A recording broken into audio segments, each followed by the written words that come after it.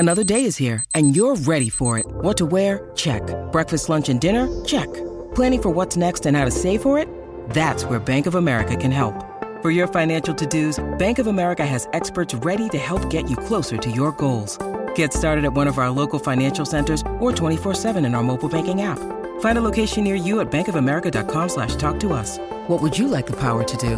Mobile banking requires downloading the app and is only available for select devices. Message and data rates may apply. Bank of America N.A., member FDIC. When you need mealtime inspiration, it's worth shopping Kroger, where you'll find over 30,000 mouth-watering choices that excite your inner foodie. And no matter what tasty choice you make, you'll enjoy our everyday low prices, plus extra ways to save, like digital coupons worth over $600 each week. You can also save up to $1 off per gallon at the pump with fuel points. More savings and more inspiring flavors make shopping Kroger worth it every time. Kroger, fresh for everyone. Fuel restrictions apply. Welcome to the New Books Network. Hello, I'm Nicholas Gordon, host of the Asian Review of Books podcast, done in collaboration with the New Books Network. In this podcast, we interview fiction and nonfiction authors working in, around, and about the Asia-Pacific region. One of the first members of Albert Samaha's family, introduced in his memoir, Concepcion, An Immigrant Family's Fortunes, is his uncle Spanky, a baggage handler in San Francisco's airport. Spanky emigrated to the United States from his home country, the Philippines, where he lived a very different life. As a rock star, one of the founding members of VST & Co., one of the country's most famous bands. That's just one of the family members Albert Samaha profiles in Concepcion, published by Riverhead Books earlier this year, which traces the lives of generations of Filipinos and Filipino Americans trying to find a better life for themselves, navigating the ups and downs of American society and politics. We're joined again by Helen Lee. Helen, would you like to say a few words about yourself? Hi, everyone. My name is Helen. I am a freelance journalist, previously based out of Asia, but now relocated back in the States, and I'm really excited to be joining this conversation today with Albert. Albert Samaha is an investigative journalist and inequality editor at BuzzFeed News, whose work has appeared in the New York Times, the Village Voice, San Francisco Weekly, and the Riverfront Times, among other outlets. A Whiting Foundation Creative Nonfiction Grant recipient, he is also the author of Never Ran, Never Will, Boyhood and Football in a Changing American Inner City, which was a finalist for the 2019 Penn ESPN Literary Sports Writing Award and winner of the New York Society Library's 2019 Hornblower Award. In this interview, the three of us will talk about immigration, U.S.-Filipino relations, class, and how that all relates to the immigrant experience, both in general and regarding the many members of Albert's family. So, Albert, I want to start maybe with kind of an obvious question, but what drove you to kind of write about your family and so many generations of your family? Yeah, thank you for having me. I'm really glad to speak about this. I think it was as I got older and got to the age my elders were when they migrated to America. I think I became more and more curious about that decision. I think growing up as a child of immigrants, I was very much immersed in that classic immigrant mythology of always moving forward to the better place, leaving behind a troubled land for the exceptional nation, the promised land. And so it kind of come to take for granted the difficulty of the decision they must have faced in the moment and all the forces that led to their decision to leave the Philippines for the United States. And around that same time, I was seeing that my elders were struggling, that they hadn't escaped a lot of the financial setbacks that they experienced during the 2008 crash. And I think that all just forced me to reflect on whether this was indeed the best place for us, whether it was the right decision for us to leave what had been middle class, upper class circumstances in the Philippines for a more working class existence in America, and why we felt the need to leave in the first place. So could you maybe run through, again, kind of big picture, some of the history about the immigration from the Philippines to the United States? Yeah, it's a long, long history. And if you want to go all the way back to the first Filipinos to end up on North America, it was the deckhands that worked on the Manila Galleon during the Spanish colonial era. The earliest known Filipinos to make it to the U.S. were people that jumped ship in Acapulco, made their way east, and ultimately landed in New Orleans, which was the site of the first Filipino settlement in the U.S. Fast forwarding through a lot of colonial history, once the U.S. took colonial control over the Philippines in the early turn of the 20th century, they gave Filipinos special status, that while they were closing the doors to other Asian immigrants, which a process that started with the Chinese Exclusion Act in the 1880s, because the Philippines was the territory of the U.S., they got special treatment. And so they were granted visas to study in the US. They were granted visas to work in the US. And in fact, because America had been excluding Japanese, Chinese, and other Asian immigrants, they had a labor shortage. And so Filipinos were often the people who filled those labor shortages. So that was sort of the first wave of Filipino immigration into the US. But the wave that eventually brought my family over was after World War II, when the Philippines is an independent nation. The first of my bloodline to make it to the States was my grand aunt Caridad, who got a visa because she was part of the underground resistance fighting the Japanese occupation for the Allies. She got a job with the Army Veteran Administration's Department. They transferred to San Francisco.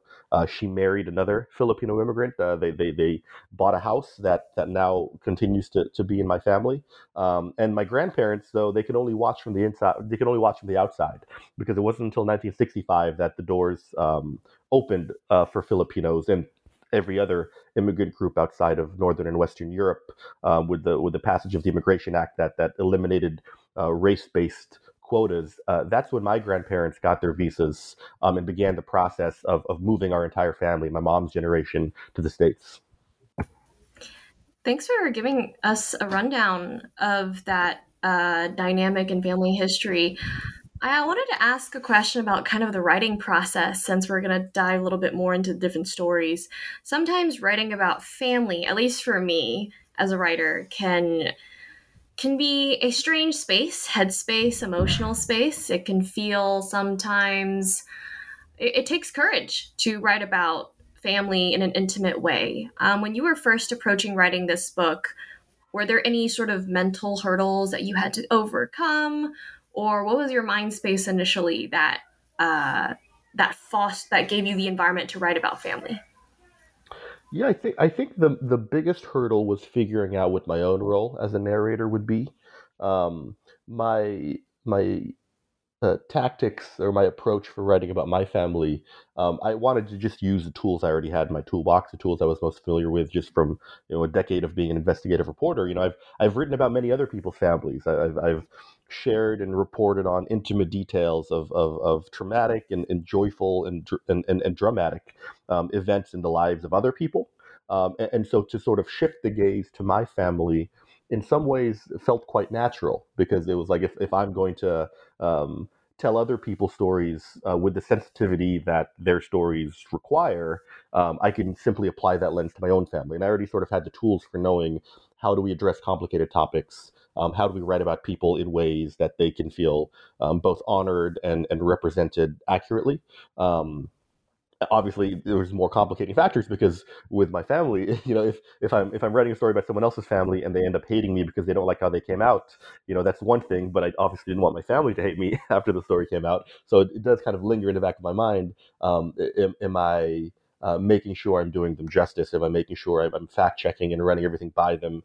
So that sort of adds one sort of complication, the fact that there is a long term relationship I intend to maintain with my elders and cousins and my mother, moving forward. But I think the more complicated question, narratively, was how to inject myself, because I'm really, I've been unfamiliar with writing in first person. I was all about pointing the lens at other people. So to kind of figure out how to develop my own voice as a narrator, and to what degree I wanted to be present as a guide for the reader. That was a process that just evolved over time, as I slowly realized that this story was less a story about immigrants and immigration, and more a story about the second generation, and about the children of immigrants, and about the aftermath of immigration. And I think once I came to that realization that this was a story about the second generation, it became much more clear to me that the fundamental perspective, had to come from me and my cousins and my generation, looking up, looking backwards at our elders. And we do have a question about kind of the second generation experience, but I want to kind of go back to talking about your elders first. Essentially, your parents' generation. Obviously, there's your mother, who becomes a flight attendant, travels around the world. there's obviously your Uncle Spanky, who is a rock star in the Philippines, and you go through kind of his experience being a rock star, but then he decides to move to the United States. I guess, why did your parents' generation kind of make the choices they did to leave the Philippines and go to the United States? And then how did they grapple with life in the U.S. once they got there? I think the roots of the decision stem from the mythology of America. That their parents grew up in schools designed by Americans with American teachers and American textbooks, and they were raised on stories of America as the exceptional nation, as the nation that welcomes immigrants, that provides opportunities unavailable anywhere else.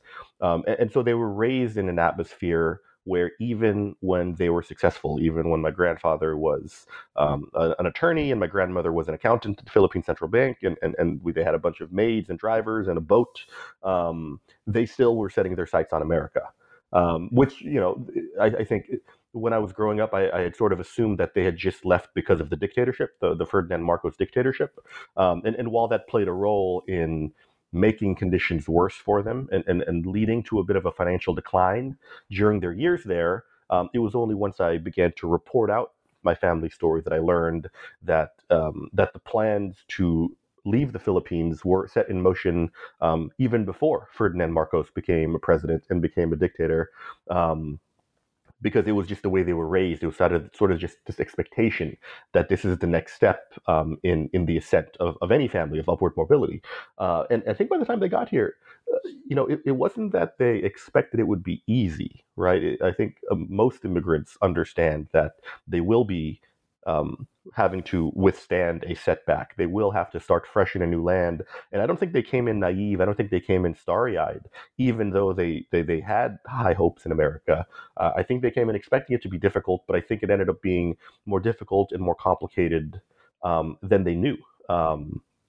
Because I think that's just the nature of understanding America, right? That was like for me and my cousins growing up in a country where the stories in our textbooks and the stories we were hearing in presidential speeches did not align with the stories we were hearing in the hip hop songs that our favorite rappers were singing, or the backstories of our favorite athletes who had come from underprivileged circumstances and faced lifetimes of oppression.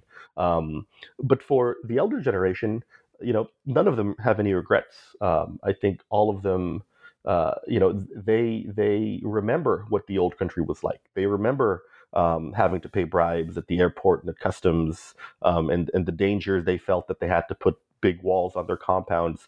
They remember the stratification of the Philippine class system, and I think those difficulties from the old countries linger in their minds, obviously much more vividly than in my mind, in the mind of my generation, because we didn't grow up there, right? There is only one country that we know, and it's America. And because we grew up here and are able to see the country from the inside out, it gives us, I think, a clearer vision of skepticism for the country, because we don't have an old country to compare it to. We don't have a mythology to compare it to. We only see the country in front of us and see the challenges that it has posed for our elders.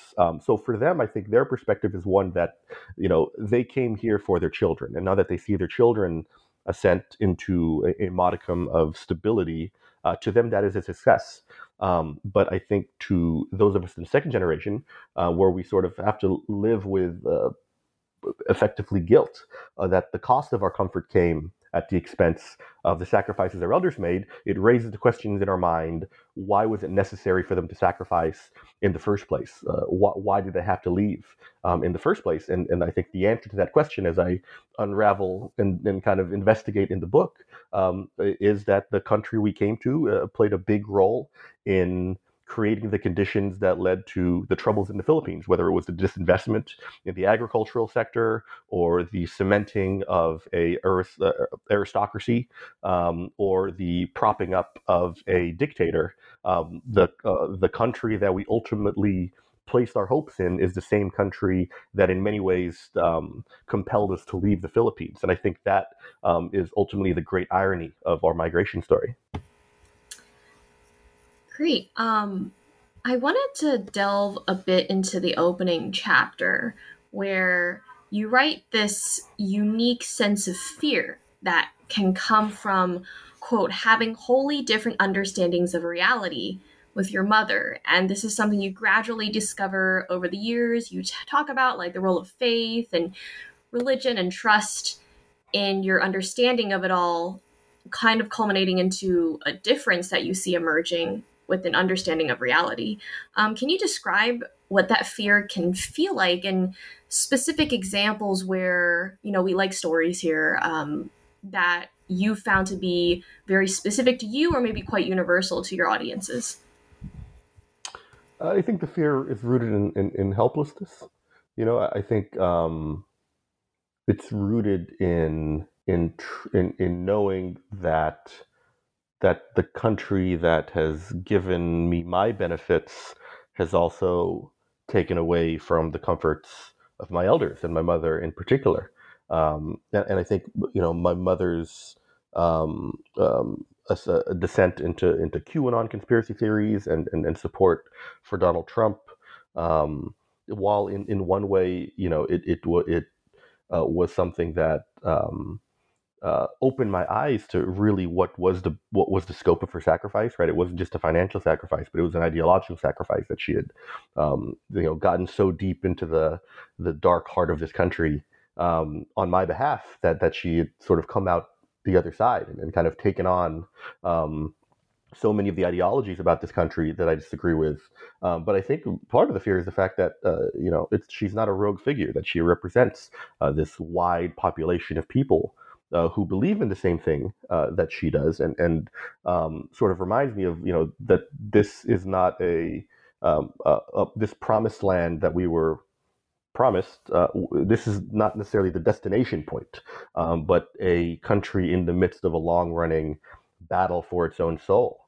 And I think a lot of the fear stems from the question of, how do we make the sacrifice worth it? They if our elders sacrificed to come here, and it turned out that this country wasn't the promised land we expected, and I mean, the moment that I think was really hard in my mind was kind of that those months. There was kind of that the summer stretch last summer before the election, when things really felt like they were fraying in America, and I think a lot of America's bones were exposed, and a lot of the seams of our society were exposed, where we saw that workers had no social safety net, and private interests and corporations had a disproportionate power over the lives and survival of so many masses.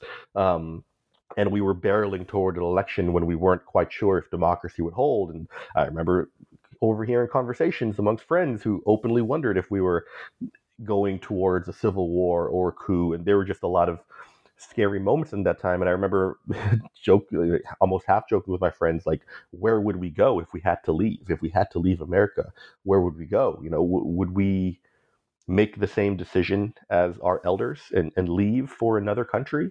Would we stay and fight for the country that our elders had given to us? Those were the sorts of questions that I think we never imagined asking ourselves growing up in America. And then when January 6th happened, and the insurrection of the Capitol in DC happened, it kind of raised those fears again, and the questions of, had we sort of joined this, had we sort of come to a place thinking we were stepping into this peaceful paradise, but actually stepped into this long-running, centuries-old war between kind of the two sides of America, the side of inclusion, the side of exclusion. And it's not really one that goes away. I think it's one that sort of hovers in the back of your mind. But it's sort of reality that you have to accept, that this is my country. This is what we signed up for, even if we didn't know it. And now we have to face the question of, do we kind of hold the line and fight for the country, or do we play this dangerous hopscotch of trying to figure out, well, what's the next best country? What's the next best country? And bouncing from place to place until we eventually find some utopia that obviously doesn't exist. Oh boy, I feel like I can relate a little bit to the anecdote you just shared. I remember when January 6th happened, and my sister and I were talking about, we have relatives who were posting on WeChat about like how these are not Trump supporters, like them being the real Trump supporters. And no matter what political party you're in, I think what's really noticeable is the information streams that our elders receive and the realities they construct within those technological like ecosystems is different than the ones that we receive. And so in the end, I think I brought up, certain points with trying to smooth out the conversation, talk about it, why they hold these beliefs. And my parents just straight up told me, like, don't talk about it to avoid conflict. And I think that's really hard because family, essentially, they're supposed to be sort of held together. But instead, you feel like you almost have to censor yourself around the people that are most close to you. So I appreciate you sharing that story and writing more about that. I want to talk about so you talk about developing the sense of asking more questions, but you also have I can sense a huge sense of respect for the elders. Where and when did you develop this sense of asking more questions about the understanding of America in your life, or the relationship between the Philippines and America? Was it in school, or was it when you embarked on your journalism career? I'd say it was even more recent than that. I think embarking on my journalism career, you're sort of taught, or maybe I wasn't taught this. Maybe this was just sort of the expectation I set for myself. But it's the idea that to be a useful journalist, you have to focus on others and not focus on yourself. And so in some ways, I'd actually actively, consciously ignored my own family story and my own sort of personal experiences. And it wasn't until really the past few years, I think the more I saw my mom hit financial struggles, the more I saw my uncle hit financial struggles, and the more I saw that this was just sort of a status quo and not a temporary setback. It just made me think about their pasts and made me wonder how they felt about the state of things, especially as my cousins and I, in many ways, validated their hopes. I was wondering, I began to wonder how they reckoned with that distance between their downward trajectory and our upward trajectory. And it didn't surprise me when they said that, this was the whole point. But I wanted to know more about sort of what that decision actually looked like, and what, whether it was an easy decision, when it was a hard decision, all those things that go into like the migratory journey. And I think from that initial curiosity of just wanting to know more about the lives of my elders, who I'd heard, I knew my uncle was a rock star. I knew he was in a band, but I didn't really know how famous he was until like I would hear from other Filipino friends who grew up in the Philippines. They're like, "Oh, Spanky Rigor's your uncle? No way!" And like it was just kind of as I got older and older, and my curiosity would just gradually increase, and I'd had sort of this vague idea in the back of my mind that I wanted to eventually one day explore the history of my family. I knew all these characters existed. I mean, if I had to pinpoint the moment that seed of curiosity was planted, I'd say it was in 2009. It was after Cory Aquino died, and I was in college, and I was writing for this free community weekly paper called Philippine Headlines in Sacramento. And I pitched the story on my granduncle Tomas Concepcion, who was a congressperson and an artist who had been part of the revolutionary efforts against Marcos and had known Cory Aquino and Ninoy Aquino and was friends with them. So I kind of wanted to do this. I wanted to visit him. He lived in Italy, in just north of Rome, where he had his art studio.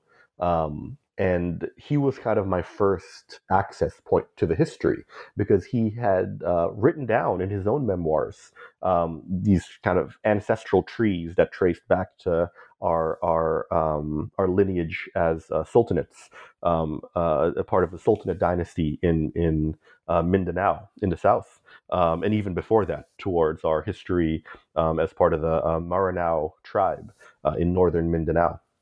And it was while I was there interviewing my granduncle for this story I was writing that I learned more about that history. And I had no idea that we used to be Muslim, several generations ago, and that I didn't even know we were from Mindanao. I just kind of traced our history back to my great grandparents, and who had moved to Manila, but I hadn't really thought much about anything before that.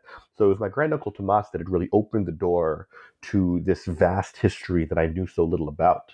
And it was while working with him on this story I was writing, and then I eventually began helping him on the memoirs he was working on before he died.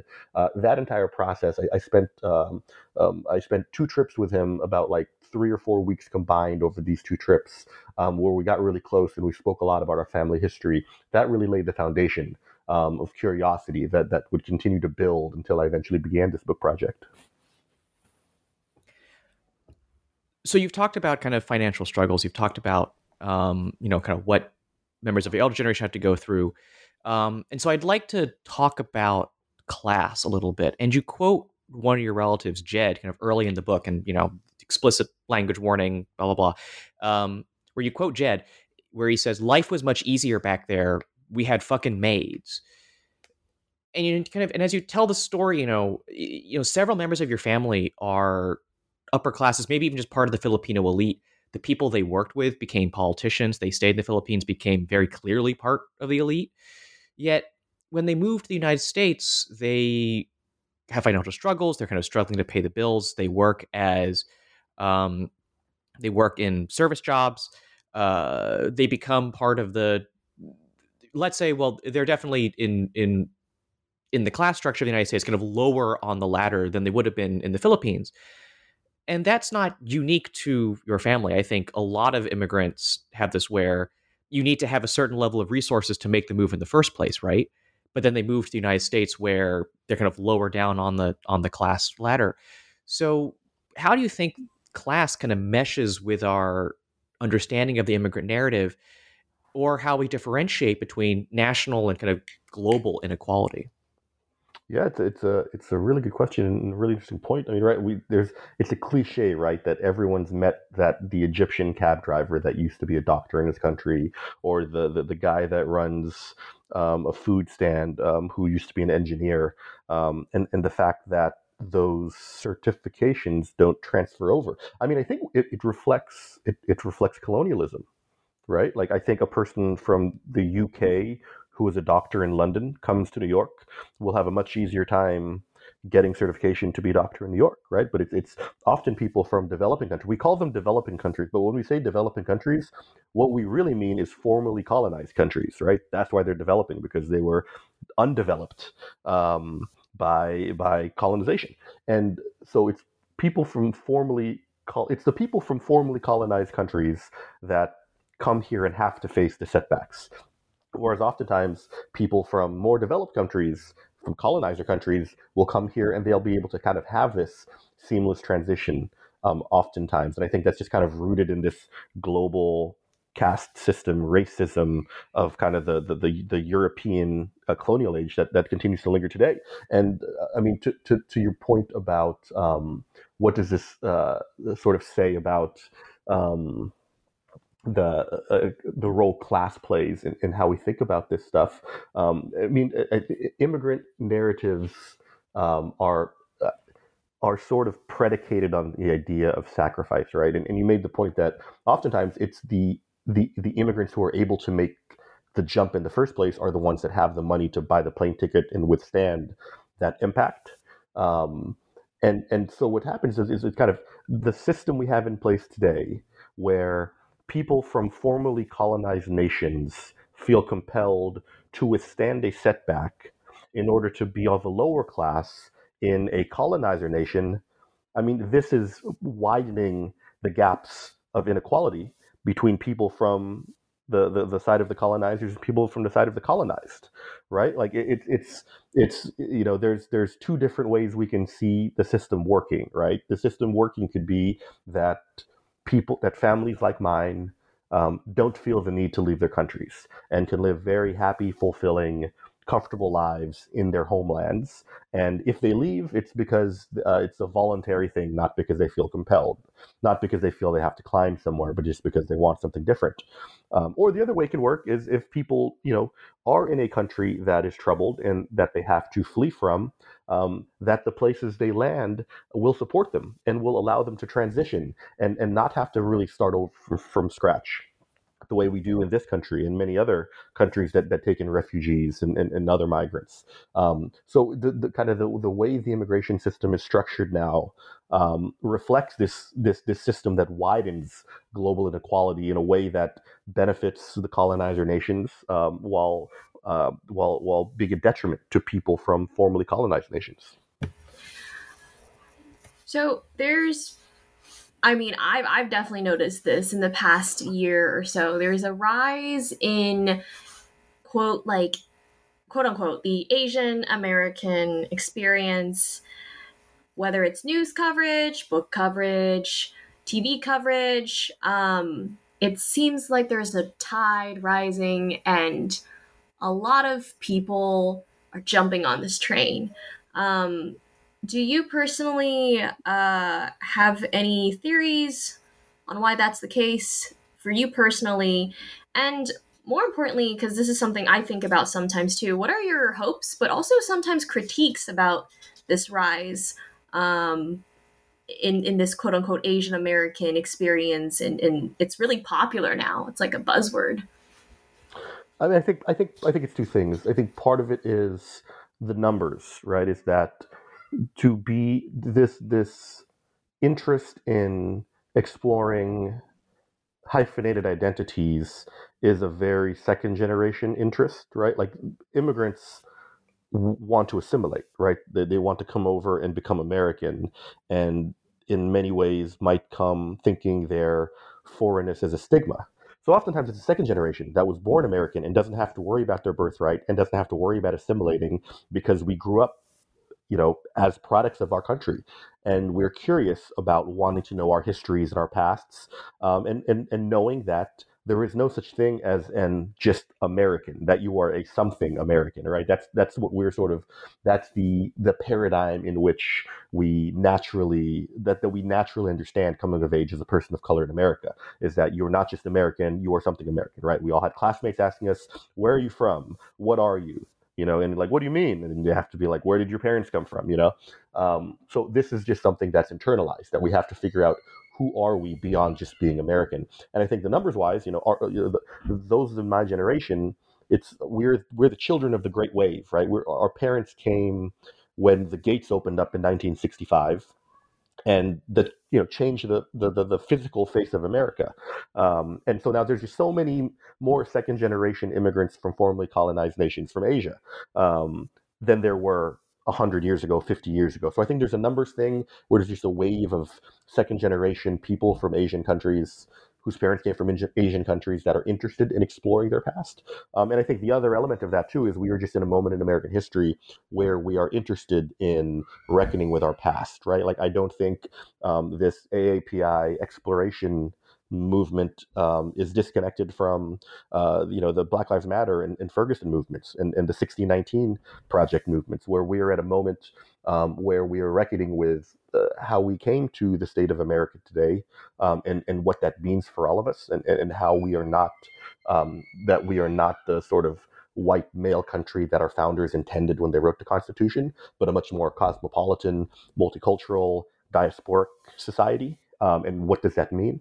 In terms of what my hopes are for that, my hopes are is that in the future, we don't have to use terms like Asian American. I feel like the term Asian American is a term used out of yearning, out of vacuum, out of absence, right? We use the term Asian American because we have to unify our collective powers, because as individual Filipino or Chinese or Korean or Vietnamese or Persian or whatever Americans, perhaps we don't quite have the power to move the needle or to speak for ourselves or to have any sort of political influence, and that it requires us in many ways creating this somewhat arbitrary group, right? Like the Filipino experience, in a lot of ways, is much more similar to the Mexican experience, the Mexican American experience, than it is with the Chinese or the Vietnamese experience, much less like the Indian experience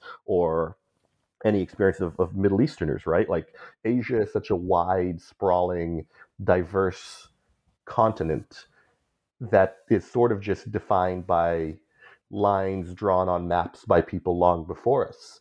But we were forced to create this unified identity because we were all just sort of newcomers, and we needed to forge a strength in numbers, and so we needed to create these bonds across our different ethnicities and across our different histories. Right?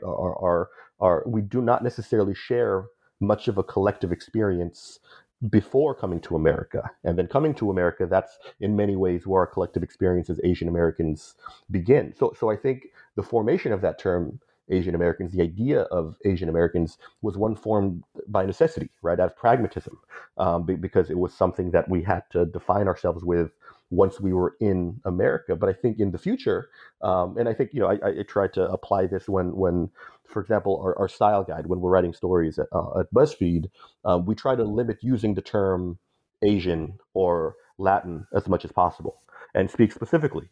Are we talking about, Chinese communities? Are we talking about Guatemalan communities? And I think sort of the future of how we think about identity and how we think about what it means to be in this melting pot is one where we think specifically about those collective experiences of specific diasporas and ethnic groups, and recognizing how different those experiences can be from one another. I really appreciate your style guide at BuzzFeed then, because I'm not gonna lie, Albert. I've gone on this journey related to, quote, my Asian American identity. I grew up not really knowing I could claim the term American because my parents were of the sense like, oh, you're never going to look like them, so you're not part of them. So for a long time, I thought I was just, quote, Asian, whatever that meant in the English language, right? And then I went to college and my roommate was from mainland China. And suddenly I was like, oh my God, I'm so different than her. And that's when I claimed the term Asian American.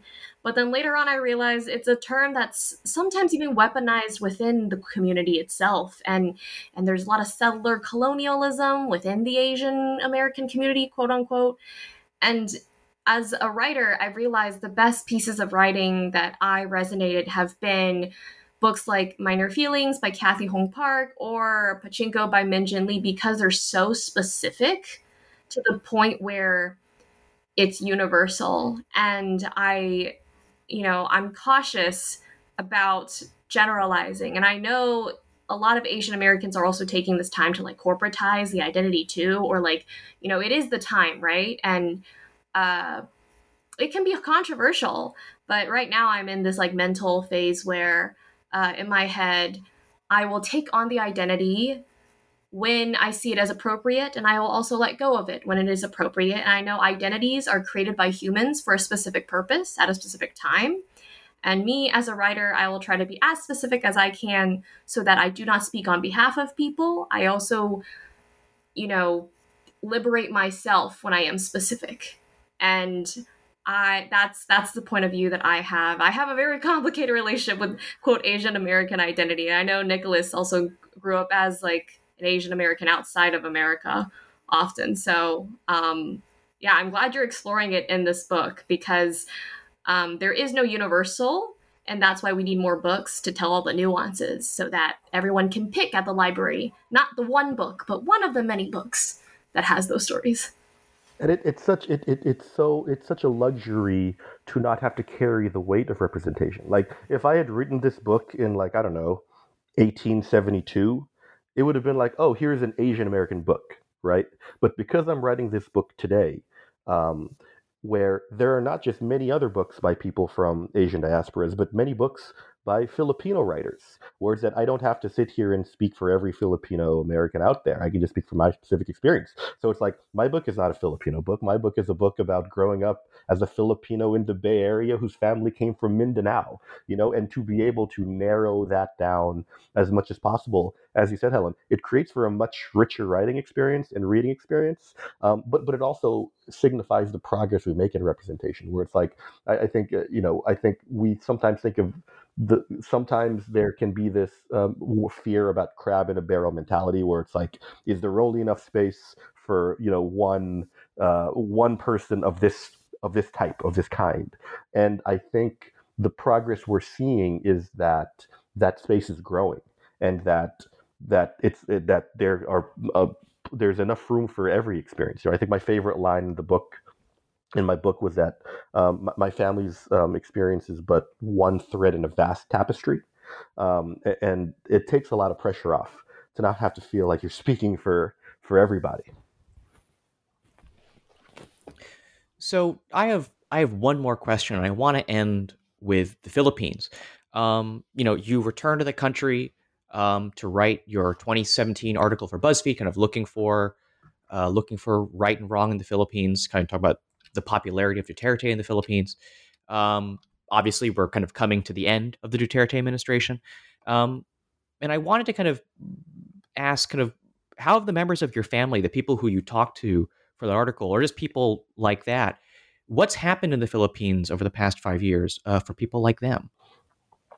I think it's the Duterte era has been so interesting to watch from afar because I think my efforts to understand it um, in some ways inspired the book because my efforts to understand it showed me how distant I was from the Philippines and how little I understood about what it's like to live there and how my own expectations for what it means to be in a functioning society and what progress looks like is very unique to my own American centrism. And so in the Philippines, folks I speak to who are, I mean, I think Duterte is obviously a very polarizing figure, right? Where the people who love him are very vocal about that, about saying he's one of the greatest, maybe the greatest president the Philippines have ever had, and has brought much change, lower crime, eroded systems of corruption that seemed inevitable.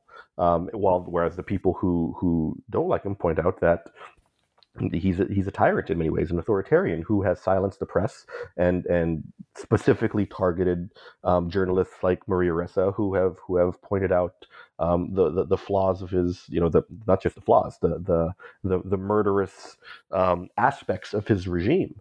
Um, so it's complicated, right? Where it's like when I think about like even the people I talk to who find that Duterte is an authoritarian who is driving the Philippines toward a really dark dystopian future will concede that one benefit is that they no longer have to pay bribes at customs or that they no longer feel scared walking outside at night. And many of them still feel that way, even though they will say that the Duterte presidency has been a failure on balance. But I think the challenge is that in a country where the problems are so deeply rooted, it becomes hard to measure what does progress look like, and what costs have to be paid to achieve that progress. Um, and so look, as we do come to the end of the administration, like I don't know how to think about it. I still am. I feel like I am not much closer to understanding the the sort of role Duterte will be playing in the long arc of Philippine history than I was 5 years ago. His I think history will show that his efforts to combat corruption were perhaps not quite as successful as it might have seemed early on. That a lot of the systems that he promised to undermine were not as wiped out as it might have seemed like was going to happen early on in the tenure, and that at the end of the day, he will leave office with the country in not much of a different state than when he stepped in, except with journalists facing criminal charges and many people dead from a drug war that doesn't seem to have had much benefit to the country. Um, the That's the long answer. The short answer is I don't know. I haven't been back there in what is it now? 4 years, 5 years, 4 years. I think the old me. I think if you had asked me this question in 2015 or 2016, before I took that reporting trip to the Philippines at the start of his term, I would have given you a much more confident, clear-minded, sophisticated answer about what Duterte means for the Philippines. But I think after reporting on it over the last, 4 or 5 years now, um, the thing that's become clearest to me is how little I know and how little I can understand. Because at the end of the day, I spend my days thinking about America, and I spend my days thinking about how how American policy affects my life and the life of people around me than I do, frankly, thinking about the prospects of the Philippines, right? Other than reading some newspaper headlines in the morning, I haven't set foot in the Philippines in a few years, and I'll talk to people about what they think about Duterte, but I know better now than to have any confidence in my diagnosis of a country that I know much less about than my own country. Um, but I will be following the election closely, and I hope to write about it, and I hope to see what happens with Robredo, with Pacquiao, with Sarah Duterte, Bongbong Marcos. I mean, it it's the cast of character, like the thing that I think I'm most interested in seeing this time around is that historically we've seen that political dynasties, you know, run the Philippines, and that the only times somebody has beaten a political dynasty is when they're a celebrity, like Joseph Estrada, and Manny Pacquiao now hopes to fill that position. And I guess I'm just curious. I guess I'm going to be watching this election more as an observer than as an expert. So with that, thank you for listening to an interview with Albert Samaha, author of Concepcion, An Immigrant Family's Fortunes. A couple final questions, Albert. Where can people find your work, and what's your next project? Yeah, albertsamaha.com, ALBERTSAMAHA. That'll just sort of have a archived compilation of my books and my writings from various places. Next project, I have a few ideas, but I don't really know. Maybe I'll explore the other side of my family tree. Maybe I'll do something entirely different. I've got a few ideas in mind, but I'm going to give myself the next 6 months to a year to kind of let things simmer, hit a little reset, do some reading for pleasure. Now that I don't have to read a bunch of history research books, and kind of let my mind wander. I'd like to explore my inner child for a few months before committing to a project. But they'll come. They're going to come. My goal is by the end of next year, I'd like to have a general idea of what the next book will be. Well, I look forward to hearing more about it. You can follow me, Nicholas Gordon, on Twitter at NickRIGordon. That's NickRIGordon. You can go to AsianReviewOfBooks.com to find other reviews, essays, interviews, and excerpts. Follow on Facebook or on Twitter at Book Reviews Asia. That's reviews plural. And you can find countless other author interviews at the New Books Network at newbooksnetwork.com. Thanks again to Helen for joining me on the show. Helen, where can people find you? Thanks, Nick. You can find me at Helen Lee Writes, HELENLI Writes, WRITES on Twitter. We hope you're listening to the Asian Review Books podcast, now found on all your favorite podcast apps, Apple Podcasts, Spotify, and Stitcher. Rate us, recommend us, share us with your friends to support us interviewing those writing in, around, and about Asia. Next week, join us for an interview with Soumya Roy, author of Mountain Tales, Love and Loss in the Municipality of Castaway Belongings. But before then, thank you so much, Albert, for joining us today.